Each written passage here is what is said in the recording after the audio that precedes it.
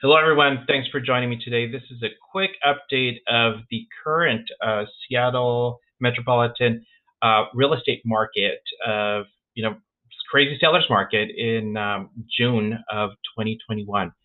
So the East Side market has just been bonkers. It has been crazy. We've seen some crazy type of transactions happening, and the escalation and the interest and the competition is just cutthroat.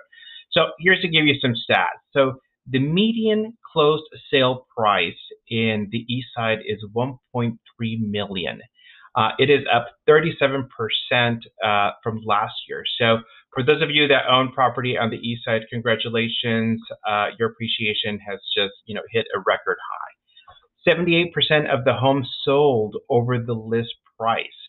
That means that 78% of the homes that closed in May received multiple offers, and the median over list price paid was 15%. That's that's a big chunk of money. So on the median price, that's about $195,000 more than what the sellers were asking for. 92% of the properties that sold sold less than 15 days. That's 2 weeks in May. And May, June, and July are now the top three new listing months. So I think there was a little bit of hesitation there at the beginning of the year because we weren't sure, how COVID-19 was going to impact. But it looks everybody who's been interested in or considering selling, they're really just starting to get, their properties on the market. So we anticipate that there's going to be a little bit more listings coming on. So that'll help the buyers quite a bit with having more options. If you are looking to not buy a single family home, but a condominium in the East Side, the numbers look a little bit better, where 57% of the condos have sold above the list price, and it looks like 16% are selling at the list price. So that is, it's still competitive, but it's not as competitive as the single family homes. Now let's turn to Seattle. So in Seattle, we had the median single family price was $919,000, so up 20% from last year in terms of appreciation. 63% of the homes sold over the list price. So the median over the list price that was paid was 11%, about $100,000 more. So a little bit less than on the East Side, but still very, very competitive.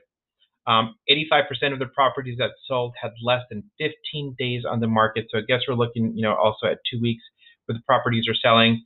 The new listings taken year to date were 5,095, which are up 31% compared to the 10-year average of 3,888.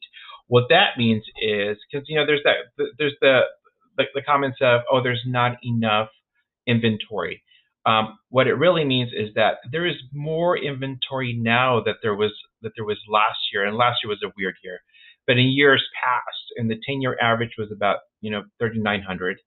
And this year, there has been 4,800. So a lot more listings have come on the market, but there are so many buyers that are ready and able to move forward and make a home purchase this year that there's still not enough inventory for the new demand.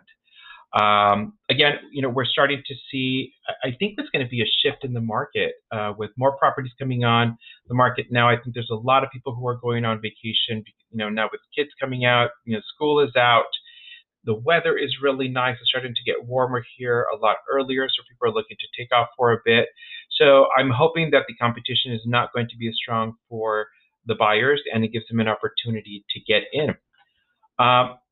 Quick story that I want to add. I was looking at, I was looking at some stats for a client, and I did a comparison on, on what their micro market is in terms of what they are looking for. And I found some great information that I want to share with you. So let's see. So we're talking about prices that, I guess, the escalation. How many homes have sold above the list price? So 90 days ago, they were selling at about 7.73% more than the asking price.